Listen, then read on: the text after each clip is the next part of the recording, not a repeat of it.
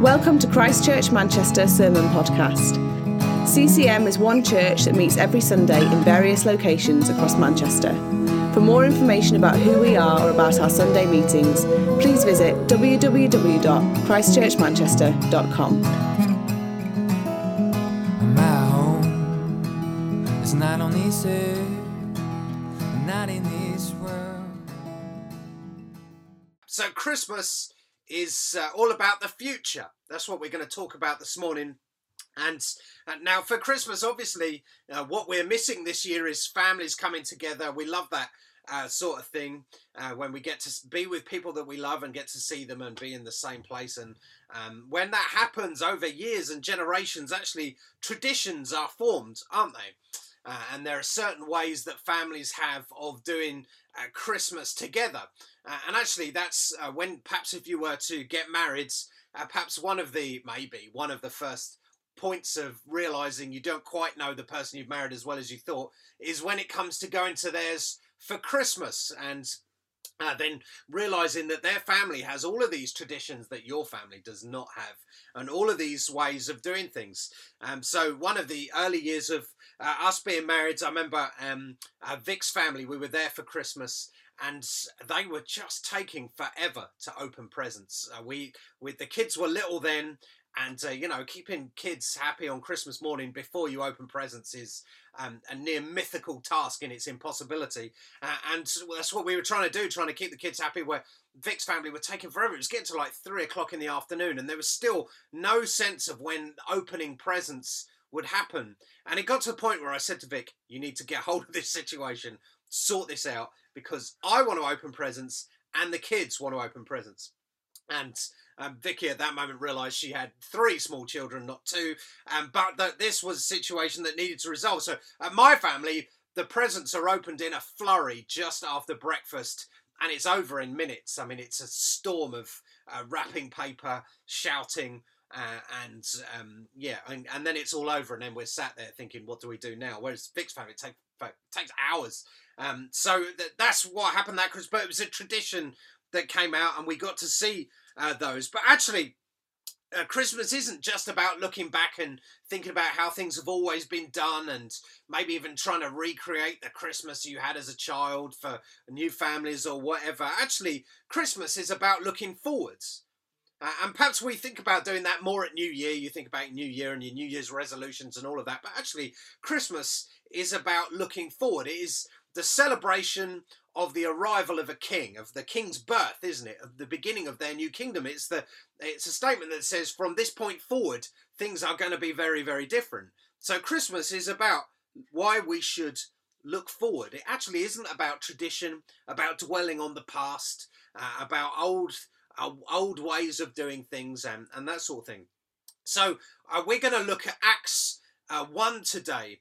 So if you've got your Bibles, go with me to Acts 1 verses 6 to 11, and we will just have a look at a few verses there and see how Christmas actually is about the future. So let's read. Acts 1 verses 6 says, so when they had come together, they asked him, disciples asked Jesus, Lord, will you at this time restore the kingdom to Israel? And he said to them, look, it's not for you to know times or the season that the Father has fixed by his own authority. But you will receive power when the Holy Spirit has come upon you, and you will be my witnesses in Jerusalem and in all Judea, Samaria, and to the end of the earth. And when he had said these things, as they were looking on, he was lifted up, and a cloud took him out of their sight. And while they were gazing into heaven as he went, behold, 2 men stood by them in white robes, and said, Men of Galilee, why do you stand looking into heaven? This Jesus who was taken up from you into heaven will come in the same way as you saw him go into heaven. So a few weeks back, we looked at the incarnation, so God's arrival on earth in flesh form as Jesus. And then last week, Tom looked at how Jesus is always with us. And this week, we're going to think about how Jesus will return to us. So that's Christmas past, Christmas present, and now Christmas future. And this idea of Jesus returning is perhaps a little bit abstract. We don't quite know how he will return, when it will happen. And the Bible gives kind of hints and clues as to what we are to think about. But there is no kind of roadmap to Jesus. It isn't kind of in New Testament. It says on this day, Jesus will return exactly like this. And because it's quite a big concept, it's a bit easy to switch off to this stuff because maybe it's quite hard to understand. We just think, oh, okay, well, we'll just not think about it. That's the easiest way. However, there is a call here that should affect our whole lives to think about the future in this way. And as we read this passage in Acts, it is a moment, a big moment actually, of vision for the future and of patience as well. And the passage ends with a promise, doesn't it? These two men in white saying, actually, look, Jesus is going to come back. He's coming back. This is what's going to happen. Now, these men, most likely angels, explain to the disciples, look, the same way you saw him go up, that's how he's going to come down. And they don't mean, look, you 11 need to be here on this hillside, this physical hillside, and then you will see Jesus come down, and that is how it's going to happen. That isn't really what was meant. If you go to Revelation, in Revelation it says, behold, he is coming with the clouds, and every eye will see him, and even those who pierced him, and all the tribes of the earth will wail on account of him. So really, what we know about Jesus' return is it will be visible. We will be able to see it. And some people are trying to paint a picture of a spiritual return where we think there's a change in the atmosphere. So Jesus might be here in some spiritual form, or even a theological change, or an idea or something like that. But Jesus will, in his body, will physically return. We will get to see it happen. And that will be an amazing moment. We're not told when. And we are being pointed forward, though, to this big moment, to a point in time, an event, okay, an actual moment in the future when Jesus will complete his work. He will restore all things. And in this, there is a call for us to wait for the future. That was kind of the call for the disciples that were stood there on that hillside, staring up into the sky. Just, you can imagine the cloudiness of their brains, how baffled they would have been. But there is a call for the future and a call to wait as well. Now, as you've seen from my story of opening presents at Christmas, I'm garbage at waiting for stuff. Absolutely hate waiting. And the year of COVID is the year of excessive waiting, isn't it? I'm just terrible at it. But as followers of Jesus, we are called to wait. It's a big part of what we believe is waiting. And we are to wait in a certain way. Okay, so how do we wait? Well, firstly, we wait with trust, not fear.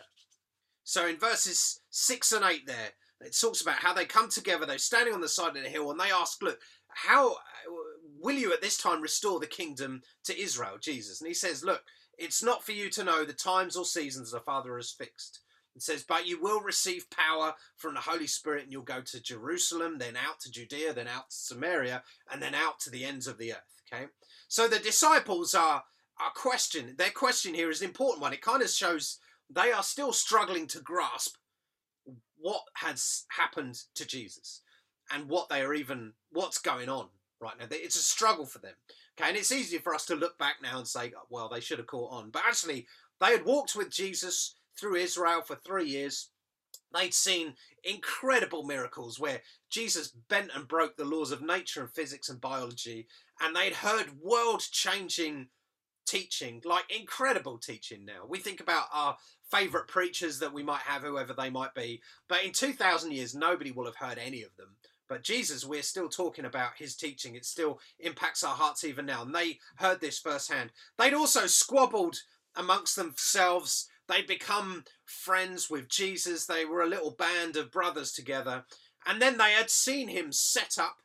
They'd seen him betrayed, brutally murdered, and then come back from the dead. They had seen all of this, which is a lot to take in. I'm sure you'll agree. It would have been quite a moment to process this all. And now he's going up into the sky.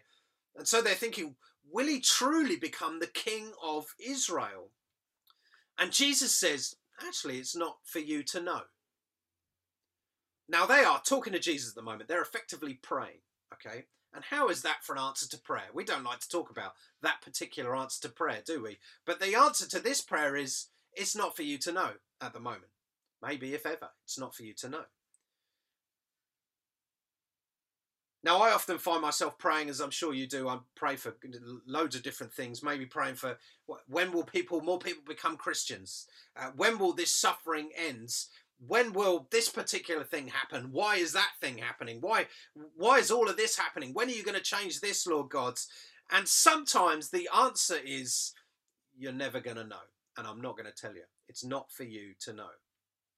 And in that moment, we can go two ways. We can feel helpless, but actually that isn't what God is after here.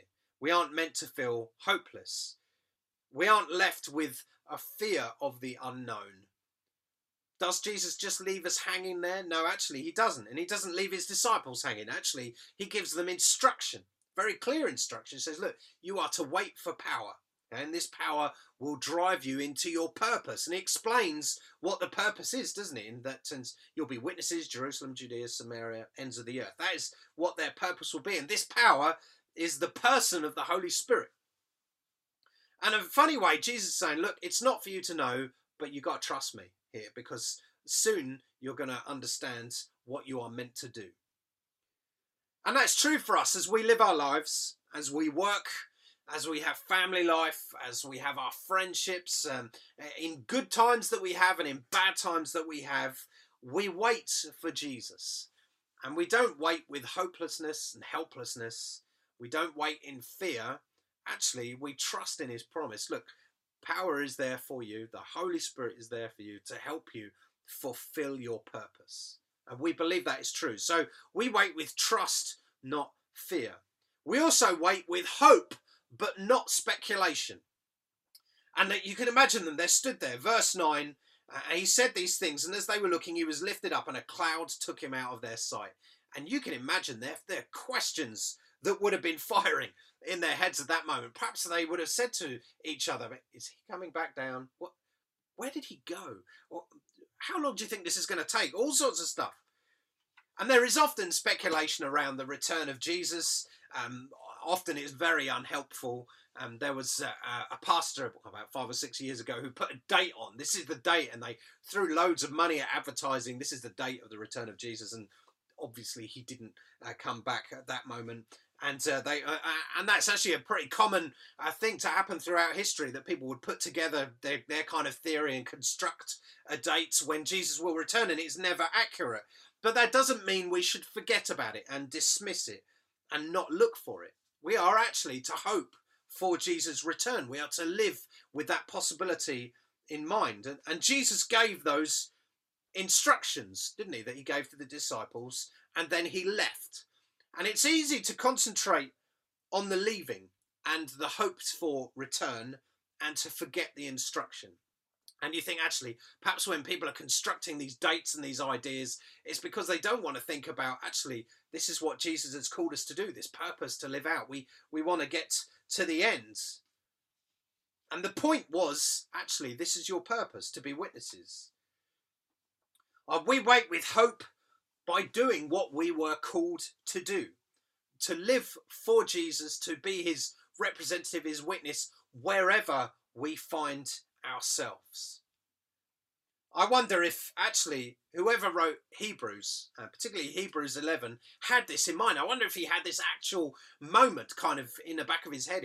He'd heard about it, this idea that at one point Jesus was physically in front of them and then he ascended to heaven and was gone. I wonder if when he wrote this, when he said, now faith is the assurance of things hoped for, the conviction of things not seen. Well, they'd gone from being able to see Jesus to Jesus not being there, being gone. And so this group of confused disciples, they're battered and bruised. Remember, there was 11, not 12, because one of them was the betrayer. And they were also standing there staring at the sky. But they can no longer see Jesus. They were then living their lives as we live our lives now. We don't get to see Jesus. They are now living by that faith that is described in Hebrews, the conviction of things not seen. And that's how we live. We don't get to see Jesus, but we do get to wait. We do get to wait with the conviction of things that we can't see, and there is trust there. So we wait with hope, but not speculation. And finally, we wait looking to the future, not the past. And verse 10 said they were gazing into heaven, and then these two people appear, these two men all wearing white. Clearly, massive kind of angel hint there, wearing white, saying, "Men of Galilee, why do you stand looking into heaven? And this Jesus who was taken up from you into heaven will come in the same way as you saw him go into heaven." So waiting can be really very unprofitable and purposeless if we wait in the wrong way. If we wait badly, it can be very bad for us. It's like waiting for a particular bus at the wrong bus stop. That is pointless waiting.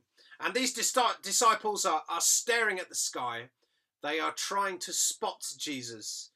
And as they are doing this, they are almost detached from the reality of life and the world, aren't they? Their eyes are not on what their call is. Their eyes are not on their purpose. Their eyes are just staring into the skies, waiting for something. And what brings their attention back to earth? What brings their attention back to their purpose and to the true meaning of what they are meant to do? Well, actually, it's angels. And we always kind of think of angels as the things in the sky, like up there at the stars, and they become these very kind of legendary and mythical creatures, these heavenly beings that are detached entirely from the world and our reality. Well, actually, they're the ones that say, look, you should probably stop staring into the sky now.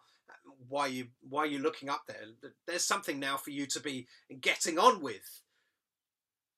Our perspective is to be future focused. And that future is what Jesus lays out for us to do. That future is the purpose that he gives us, the identity that he gives us, actually. He says, you are to be witnesses. This is who you are. You may think you have all sorts of claims to all sorts of other identities and ways of living and things that you say about yourself, but the first one is you're a witness. You represent me now when you go back to Jerusalem. Then you're going to go a bit further out to Judea, then further out again to Samaria, and then you go further out to the ends of the earth, to places that they even hadn't heard of yet, like Gorton and Denton and Levenshulme, all of these places at the ends of the earth. And that is their call there in that moment. That is their identity, to be that thing. And actually, we are called to live this faith grounded in reality, in now, in taking one step in front of the other, in going towards this future, but living it out now. And again, I wonder if the author of Hebrews had this in mind. In chapter 10 of Hebrews, he says, look, let us hold fast to the confession of our hope without wavering, for he who promised is faithful. And let us consider how to stir up one another to love and good works, not neglecting to meet together, as is the habit of some, but encouraging one another, and all the more as you see the day drawing near. So he's saying, look, the day is drawing near. You are focused on the future. But how do you do that? Well, you keep with your hope. You stir one another up to love each other and to do good works, because that's one of the ways that the world gets to see that you are different. You don't neglect to meet together. So sometimes we lose hope, we lose our focus on the future, and then things like being there on a Sunday become less important. You think, well, it's just a routine, it's just a tradition, it's what Christians do. It doesn't mean anything really. It doesn't matter if we meet together. Well, actually, it really does. It's a little statement of this is our kingdom community, and we are looking towards this day, this event in the future when our Saviour, Jesus, will return, when the King will return back to us. And we're going to encourage each other and stir each other up to good works and love. And that is something of, actually, this is grounded in reality. This is the real life of living where we do, with the family that we have, the jobs that we have, all the different relationships, the sense of call that we have. All of this is placed and is important. So Christmas is all about waiting. And perhaps we feel that slightly more this year than we have in the past. Perhaps now we're understanding what it means to wait, as those of us who thought we could have a certain way of Christmas, actually realise Christmas is going to be very different this year. And many people think, okay, well, Christmas next year will be better. We're waiting for that. But actually, Christmas is always about waiting. It's always about pointing forward. Actually, this king who was born as a baby, actually, he's going to have huge impacts on the world around us, which we see today. And then we are also waiting for him to return to us. And we also wait for the Holy Spirit to come to us, to give us power to live out our vocation and our purpose. Christmas is about waiting. So if any of the kids have tuned in and are listening, and first of all, well done. And if you are, just when you are on Christmas Day and it's exciting and there are presents, please enjoy it. First of all, it's meant to be enjoyed. Never feel guilty about that stuff. It's good fun. But equally, just for a moment, think, actually, this is about waiting. This is about waiting for Jesus to return. This isn't just about one day a year tradition. We always do things this way. That's why we do them. Actually, this is about our future. This is about the future of creation.